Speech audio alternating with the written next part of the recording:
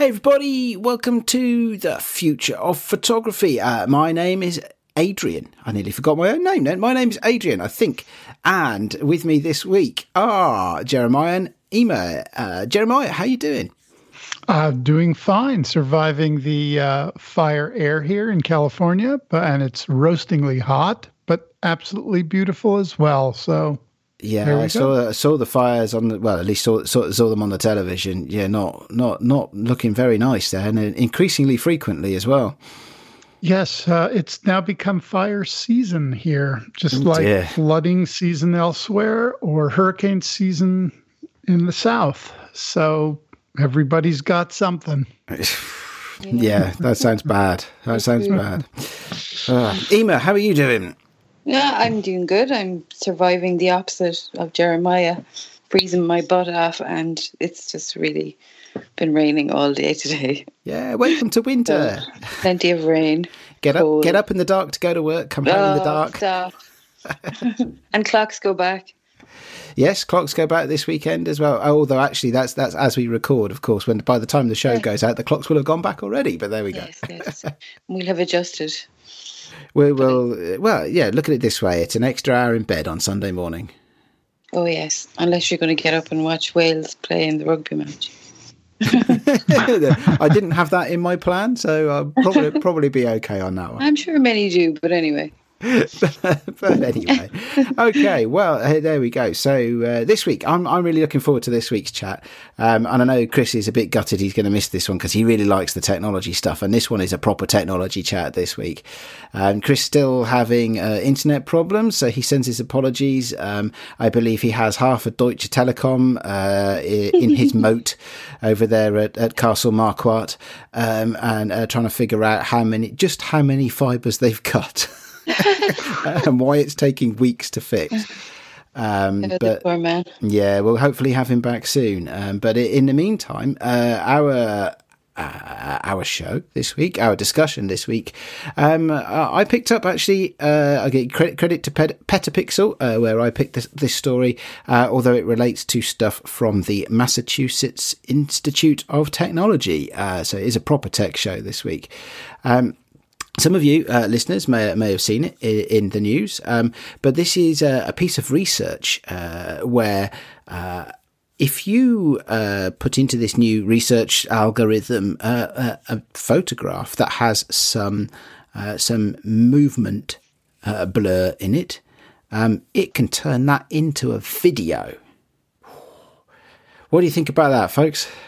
I think it's fantastic. Anything that transforms obscure visual information into yet other forms of art, entertainment, information just seems fantastic, both from a creative point of view and let's just say medical point of view. Imagine if you could just get an X-ray instead of a CT scan and have all of that stuff so finely rendered.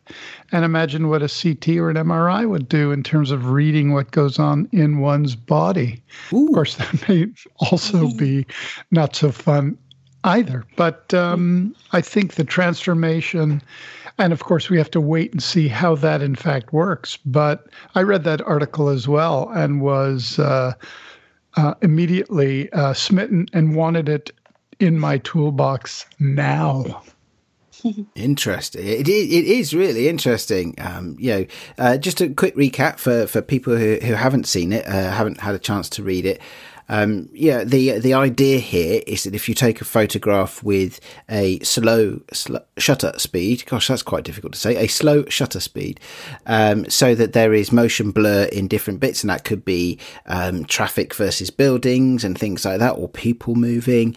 The idea is that this software algorithm could take that and it could look at the images and okay, so this bit is blurred, therefore it is movement, therefore I need to animate this bit.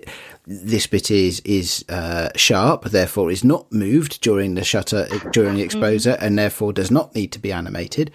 And in theory, you can turn a single shot into, in some limited way, I guess, a video, which is awesome, I think. but I hadn't thought about medical imaging, Jeremiah. That's wouldn't you want actual proper evidence for medical work? Well, yeah, but I mean, if this takes a very kind of sharp image that does not have any blur, what can it do to kind of further enhance what's already information? So it seems to me that it's creating information out of, I guess, visual hints, right? That are somehow buried within the blur or obfuscation of certain parts of the image, and building based on context, light, and contrast and form. That's my assumption. But if something was already pretty well done, would it take that and even go further? That's really what I'm getting at here. Yeah, interesting to speculate about. Yeah, Amy, what's your take on all of this? Is it? I was actually reading the other article that you shared with us. That was from MIT as well. But you were saying there, it's actually like a machine learning, and it learns the patterns, and that it learns that apparently when the model was walking, that they got 24 frames of a person walking from still image, and that the machine actually learned that, the light would be in a certain place, and as it did more, it learned more, which is going really down the road of make you a little bit nervous road of how, that kind of learning of artificial intelligence. That's really interesting and slightly scary, isn't it? It is. It's both, I think. Yeah. So, yeah.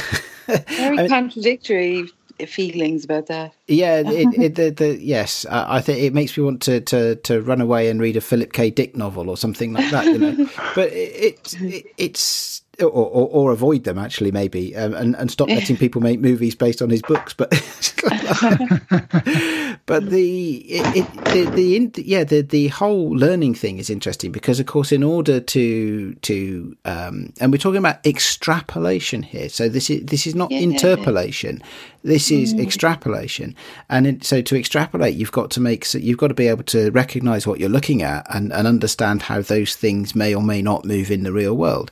Interestingly, in the Petapixel article, the leading image is a street scene in New York, and lo and behold, what is it that's blurred? But it's a yellow cab, right? So in the world of algorithmic, artificial intelligence, I would imagine that a New York cab is probably the low-hanging fruit, right? See a cityscape with a yellow blurry thing, it's probably going to be a cab. I'm wondering if it's actually also reading the kind of the information in terms of location based, or those kinds of, what kind of camera, when it was taken, all of that. What do you call that information? Metadata. Metadata, yes, I should know that by now. I've heard of that. Anyway, it's taking that metadata, and is that using some kind of logic to assume if the picture was taken in New York at noon on this date and there was a yellow car, that gives it a pretty good idea that it's a New York-based cab, and then it can construct it based on those assumptions. So I'm wondering if it's just purely algorithmical, or if there's data that applies to the extrapolation of the data into a visual image. Yeah. Anyone? Way over my head now. So yes, so we're quickly get very quiet. We're quickly getting into the science of it all, aren't we? And I guess I guess with all these things that, the more data you have in your source, then the more accurate you can be with the extrapolation. I'd just like to have a quick check back. And Jeremiah, I'll ask you to listen very closely to this next bit and correct me if I get it wrong, because I'm going to stray into your area of experience and expertise, I think, a little bit. But the reason so be careful. Yeah, coming to you next. Okay, so I didn't think I had any. Enter at your own risk. Well, moving images and all that. You've taken a few moving images in your time, so I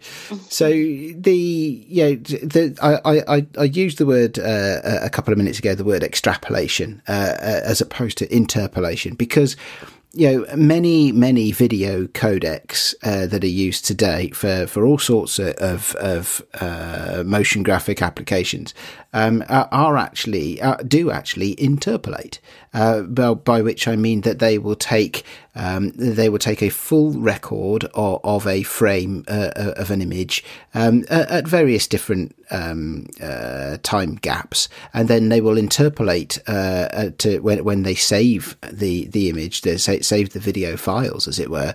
They'll just note the changes. So every fifth frame, for example, might be captured in its entirety, but then the intervening 4 frames, really you're just capturing the delta, the changes between that and the last one. And that is a very common way of reducing the file sizes of your video or film that you're making. Sure. But of course that's all interpolation, right? There's a start point and an end point, and so you're bounded. You have a constraint.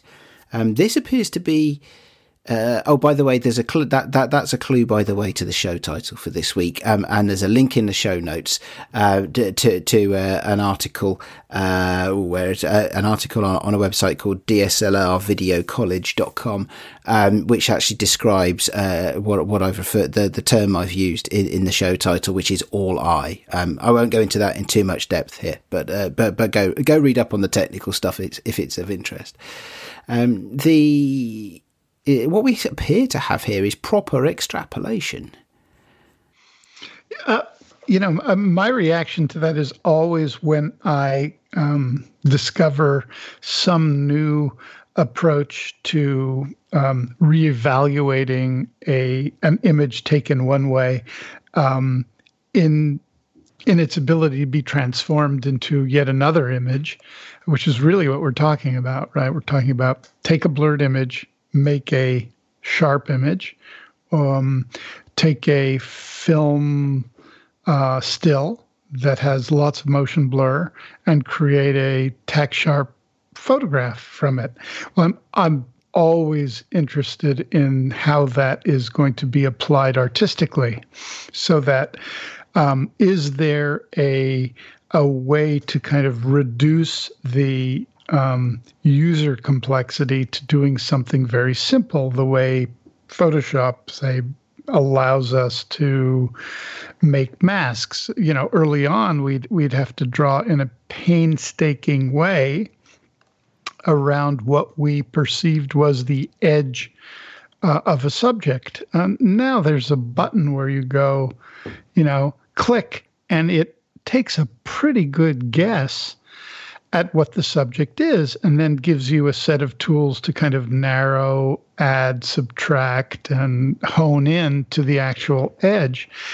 That kind of that's really a form of extrapolation, because it's extrapolating where the tonal and luminance color ranges shift, even on a pixel level. And saying this is different than that, and allows you to kind of create a mask or an outline or something. So if you take that a step further, which is this is the whole image, and it's just a complete wash of color. Is that a forest? Is that from a moving car? Is it a building site? What is it?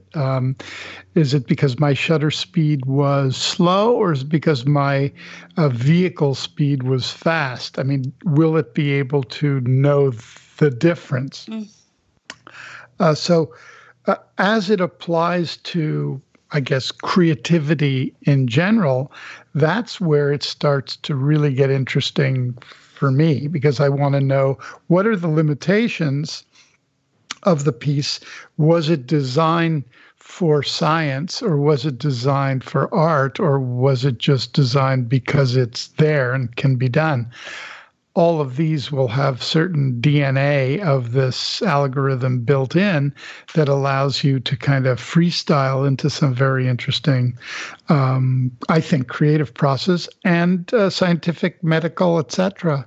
Of course, it can be used for evil as well. I mean, because I believe, I read the article when it came out, and I think they're even talking about people disappearing behind corners that are able to be reconstructed in terms of who they are, how they move, so that, as we've discussed on this show before, in terms of cameras that record everything, if you are recording the world or your world in 8K, wide VR, will you have any privacy at all? Whether you go out or in, especially with security cameras inside now homes, and self-driving cars with all kinds of cameras built in. And I mean, our entire existence will be recorded. And when we turn a corner where for a split second there won't be a camera, it will be easily extrapolated so that a complete record of our movements wherever we go will be forever recorded. Which of course is not an issue if you're not doing anything wrong. And whether you're doing something wrong is generally something that you don't decide. Oh, good point. Good point. Yes. Unless you're a lawmaker. Anyway. It is interesting what can be done with it. I mean, so like one of the things that I thought about this is, have either of you ever experimented with, instead of taking a still photo, taking 2 or 3 seconds of video, maybe because you want to capture the ambience of a place rather than just a particular snapshot image. Yeah, totally. So, tell us, Emma, go on. What sort of things have you done that with? I would do that just quite a bit with, I don't know, raindrops. If I like the sound of them, I want to get the sound as well as the, the kind of blur of the raindrops. Or I kind of would do that at the back door and of the house. Yeah. Occasionally, or just light and shadow of something falling on a wall, that had nice sort of moving sunlight or something. Yeah, just little things like that, little moments. Yeah, and I've done similar actually. I think a good one for me is the seashore. Yeah, it could be, especially if you're taking a relatively minimalist image. And for me, I think these things work best in a fairly quiet composition. Where if you may be taking a picture of the beach, but actually you could take a short video instead, 2 or 3 seconds, not because I ever intend to edit it into anything, just because it's a little snippet that stands alone. And, and I wondered whether this technology might be useful for something like that. Well, I mean, there are people. I think. I mean, I don't actually do that, because if I want to do something moving, then I take something that is motion, and still is still. So I make a very distinct differential in my head. However, if I'm on a set and I'm shooting, especially digitally, and 4K at least, I will often ask the DIT, the digital technician, to pull me frame stores of all my setups and send them to me. And often there will be like some really beautiful imagery that I can manipulate and change into a photograph. I don't, usually show them except to my pals. But I think going the opposite way of taking something that is created in the right lighting conditions, and when you're actively using a camera that effectively is for motion, and then be able to take a still frame that is absolutely beautiful. However, there are aesthetic differences that are significant in terms of motion blur and all manner of LUTs, especially, that need to be either enhanced or overridden.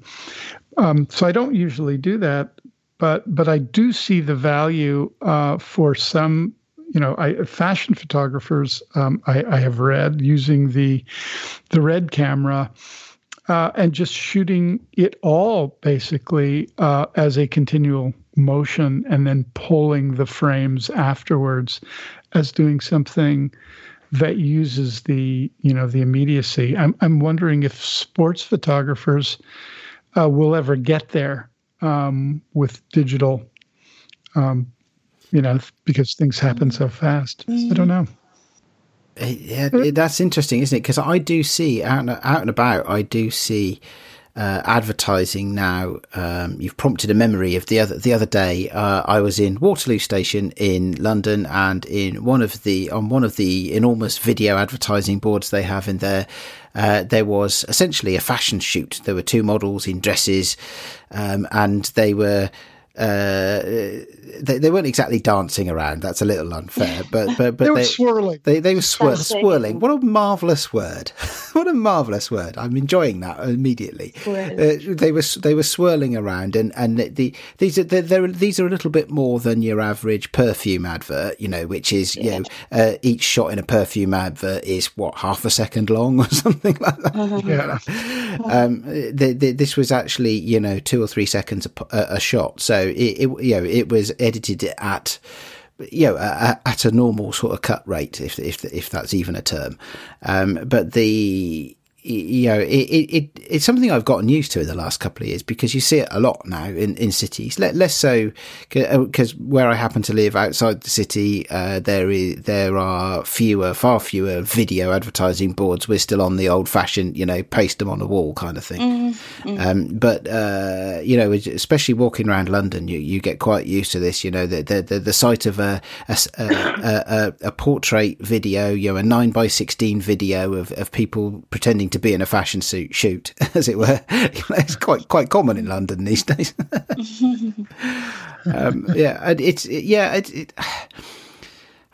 It's interesting stuff, because I was trying to think, as per our frequently, although less frequently recently, we should bring it back more, our frequently asked question, what does this mean for the future of photography? I was trying to think how I could use this stuff, or how I could use these intelligent or semi-intelligent extrapolation algorithms. And I thought, well, if I'm going to shoot, if I had a camera that just, if I had the wrong camera with me and I couldn't shoot video, but I could shoot maybe 3 or 4 frames per second, could I upload it into an application or a website or something and get back a 24p video? Well, yes, you could. I mean, now, there's a lot of applications that encourage or enhance or make it very easy to do GIFs, right? Yeah, true. Yep. So that's a whole process. And there's another, oh my God, what's it called? It starts with a P. Just in terms of taking a still image and making some of it still, some of it moving. Oh, yeah. Like the puppet warp kind of thing. Like a cinemagraph. Is what they call it? Yeah, cinemagraph. That's right. Yeah. So there's that. There's all manner of ways to kind of blend the kind of moving and still, but you start to think about. Again, I'm just like, I go back to the deep state. Maybe that's the culture that is being visited upon me daily. Not that I believe there is one, but I wish there was one. Of police body cams that are supposed to be on 24/7 all the time, often in very subjective conditions, both lighting or motion, or they're not being used to enhance or create a loving frame in most cases, but how you take that, especially into a courtroom, and extrapolate an image that has a legal consequence would be very interesting. And I only, I take that as a kind of a side slide from what you were saying, Adrian, which is you have the wrong camera, which is taking a few frames every second. How do you make that into something? Well, to be fair, I don't think I actually own one of those cameras. I think all the cameras now how about this? How about if you had a film camera with you? That might be a use case for this. If I could zip off a couple of frames of film, I suppose that might be a real world scenario. But I mean, is that a motor drive? I don't think actually. Do you know what? I don't think I have a film camera with a motor drive, so I'm probably just making that up. If I did have one, though. And you shoot film too. Yeah, I do. But I don't have any. I don't have any cameras with a motor drive. But it's So I'm trying to think of. We've talked a bit about the stuff that about things like medical imaging. We've talked about and projections and things like that. But I'm not sure that in my own hobbyist photography way that I particularly have a use case for this. So I'd be interested to hear. Actually, be interested to hear from any of our listeners if anybody would have a use case for this. I mean, I know how I would use it. Honestly, like if I could download this, I would immediately, go out on the street and just start shooting abstractly, knowing that when it was all put together, it wouldn't really look like anything that I had anticipated. That's what I'm, in many ways, counting on, that it would be reality, but tweaked. It would be a version of New York City with a version of the yellow cab. It wouldn't really be the recreation of the moment, the decisive moment that you would have shot. That makes me extremely excited in terms of what that means. Because as both of you know, I like to bend reality or perceptions of reality, if I'm shooting outside with my cameras, then when I process the work and print it, there is an unreal quality to it. And when I'm working digitally with polygons, I try to make that as realistic as possible. It'd be way easier if you did those the other way around, wouldn't it? They wouldn't have to get out of bed. Just imagine the images you could make if you did them the right way around. Yeah. I never thought of that. My work is now over. So what you're talking there is what I just a phrase that sprung for no reason really into my mind. What you're talking about there is serendipitous abstract video. In terms of the capture, it would be very loose. In other words, I'd want it to be very loose. Recently, I've been playing with a lot of slow shutter speeds, and 10-stop NDs, and adjusting frame rates from a second to a quarter second, and just how to move the camera ever so slightly or aggressively, in order to kind of create a sense of not really motion, but a painterly abstraction. But what I, with the thinking that I would kind of combine something that I would shoot still properly and something that I would shoot with the ND, in motion, and combine them and see what flavors I get out of that. I haven't done that yet, but I think it would lead me to kind of look at the world in, again, unexpected ways through the lens of this new technology, which, after all, isn't that what photography is supposed to bring to those of us who use it in a kind of a committed way? Is another way of looking at the world, of looking out into a garden and seeing a lot more potential visually than just leaves on a tree or light hitting a branch, but actually being able to kind of personalize it and really interpolate it and extrapolate it, I think are both really exciting ways of reimagining the world and then feeling excited by it. And so it brings a real kind of energy to photography. Interesting stuff. Ema, what about you? What use cases could you see for you? I think the medical use of it would be really, really an amazing thing. And they reckon that they could put an X-ray through their process, scan it through their process, and pull a lot more information out of an existing X-ray, which is very interesting, considering how difficult and expensive scans are. It could be used in, poor places, perhaps, to help with that. But will it be? That's the question. So I don't know. I'm slightly suspicious of it, but Jeremiah makes it sound so much fun to play with. And I just think, oh my goodness, you must have loads of time for play. It sounds like a whole pot of fun. Hint, my kids are working now. Yeah, absolutely. Yes. My children have lives of their own, and that is significant. Oh, definitely. Yeah. I mean, I don't have enough time in the day to do everything I need to do, but like I said, there's still a reason for me to get out of bed rather early and keep pushing on this as much as I can. So it's also, I think all of us feel the more you do it, the easier it is to continue to do it. Yeah, definitely. Yes. Yeah. When you stop doing it, if I've stopped printing, for example, for a long time, it takes me a long time to get back into the swing of things. So I tend to work in kind of chunks of, say, 20, 25 images at a time, and then I'll give it a big rest and go do another project. But when new technology kind of emerges, whether it's a new kind of camera or a new film or an old recreated film, these are things that really, it's not that I'm inspired to use them just because they're new. It just gives me an excuse to go, oh, yeah.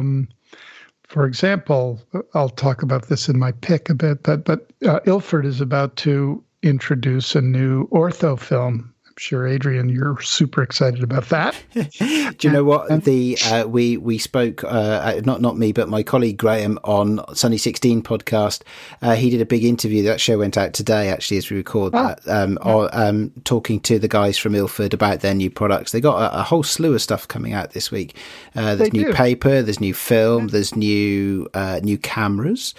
It's also so anybody who's interested in hearing more about straight from the mouths of Ilford themselves, listen to Sunny 16 episode 174 or something like that. Anyway, but I mean, just hearing about that, go I'll take my 6x9 Fuji camera and load it with this ortho film, and it's an excuse to take the machine out into the world and look at it in a different way through that orthochromatic sensibility with a big negative. And the subjects I'll shoot are different than if I go out for a walk with my infrared camera. I try to use the technologies, whether they be software based or hardware based, or capture based in terms of film, as a kind of excuse to just a different lens to see the world. Well, that's a pretty good segue there. We probably should start wrapping up the show, and I know we got some picks of the week that we could slide seamlessly into. Ema, what's yours? My pick of the week, as we were talking about seeing the world differently, is a book that I picked up in the charity shop today, and I'm really happy with it. And it's called The Tao of Photography, and it's by a guy called Tim Ang. And it's like a photography manual, but like using the philosophy of the Tao to kind of help you to see things differently. And, it kind of goes into moment by moment, and there's loads of lovely, beautiful images in it. I've no idea who this man is, or it literally, it just was jumping off the shelf at me today. So I'll just look for the publisher here. Mitchell Beasley is on it. That must be the publisher's name. Beautiful book. Look it up. I'm sure it's available secondhand, just as I found it. But I'm looking forward to just using it myself. And I know this book. I have this book on my Kindle. Really, it's a beautiful book. Yeah, There's another one. Things. There's another one you may like called Zen Camera. Okay. It's called Creative Awakening with a Daily Practice in Photography. Oh, yes, very good. That would suit me very well indeed. Yes, yeah, lovely book. So, anybody out there want to look it up? Go for it. Cool. Okay. So, Jeremiah. Well, I guess it's time for me. I'm going to do something that is connected to. I'm going to pick something that is very connected to what we've been talking about. And it's a website, and it's called I2S. The letter I, the number 2, and the letter S, and it's .fr. So it must be a French company. What they say they do is imaging and machine vision solutions tailored to your needs. They've been doing this a long time. And in terms of kind of interpolation, extrapolation, they seem to make all kinds of bizarre and interesting cameras.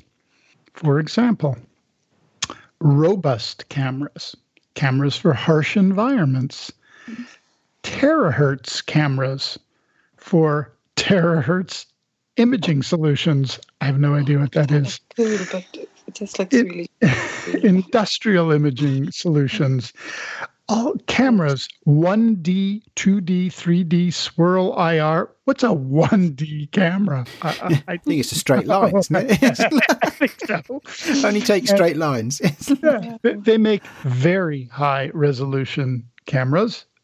And they say, foreseeing the smallest details. Anyway, it's a rabbit hole, but it's absolutely fascinating.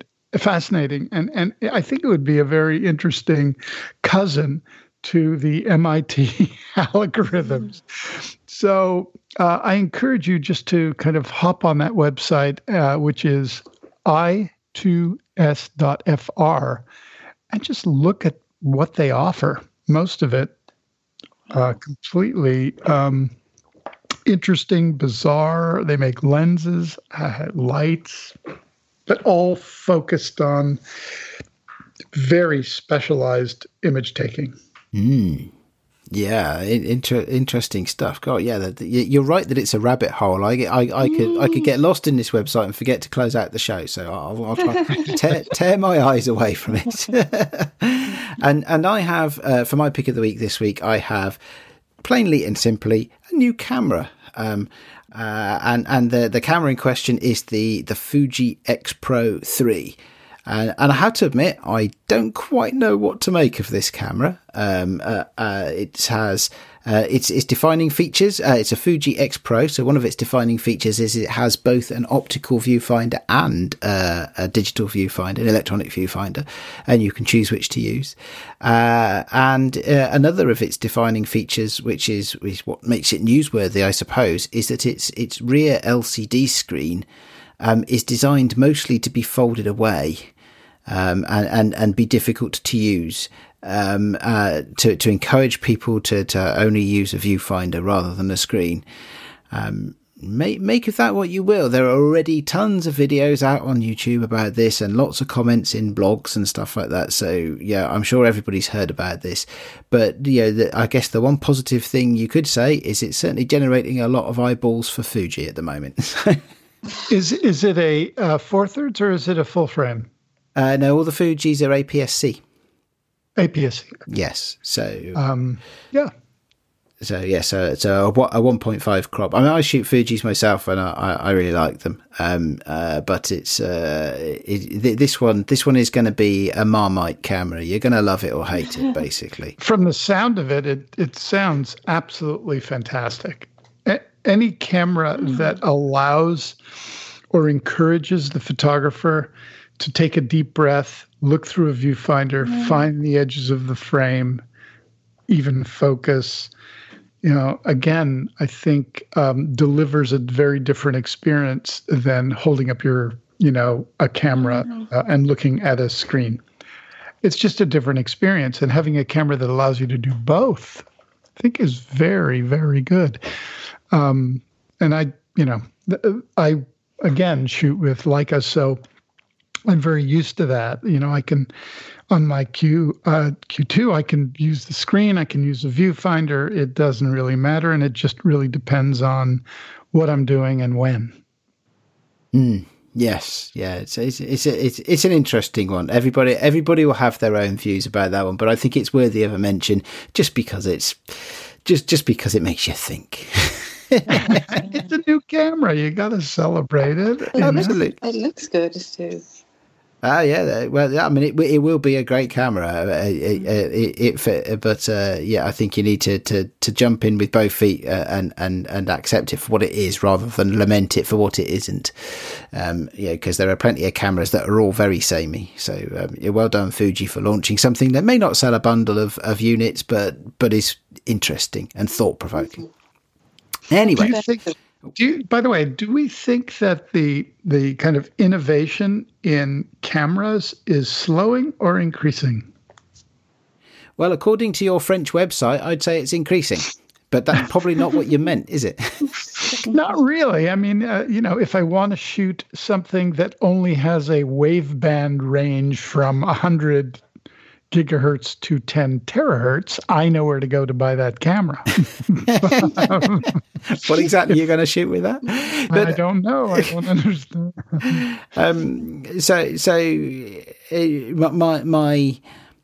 My concise answer to that is yes, but not in the normal cameras that we talk about. Specialty cameras. Yes. Not in your average, well, I need a new SLR because I haven't bought one for 18 months. Yeah. Shock. Oh yeah, sorry, we're called the Future of Photography. All of those sponsorship deals in the pipeline have now suddenly turned to vapor, haven't they? Oops. Well, on that note, we should probably close the show before I do any more harm to our long-term revenue prospects. We have been the Future of Photography. Great to talk to you guys this week. And you can find us on the web. We are on Twitter, TFOP Now, TFOP Now. Or even better, start with our website, thefutureofphotography.com. Any last thoughts, Ema? No, I think. Jeremiah, any other business? I'm sure I do, but I can't remember them now. So let's say goodbye and we'll see you next week. Okay. Thanks, everybody. Bye-bye. See you next week.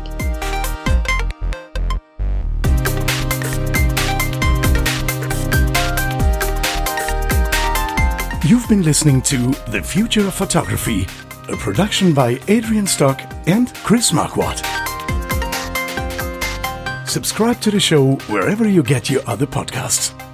Find the show notes and more information at thefutureofphotography.com.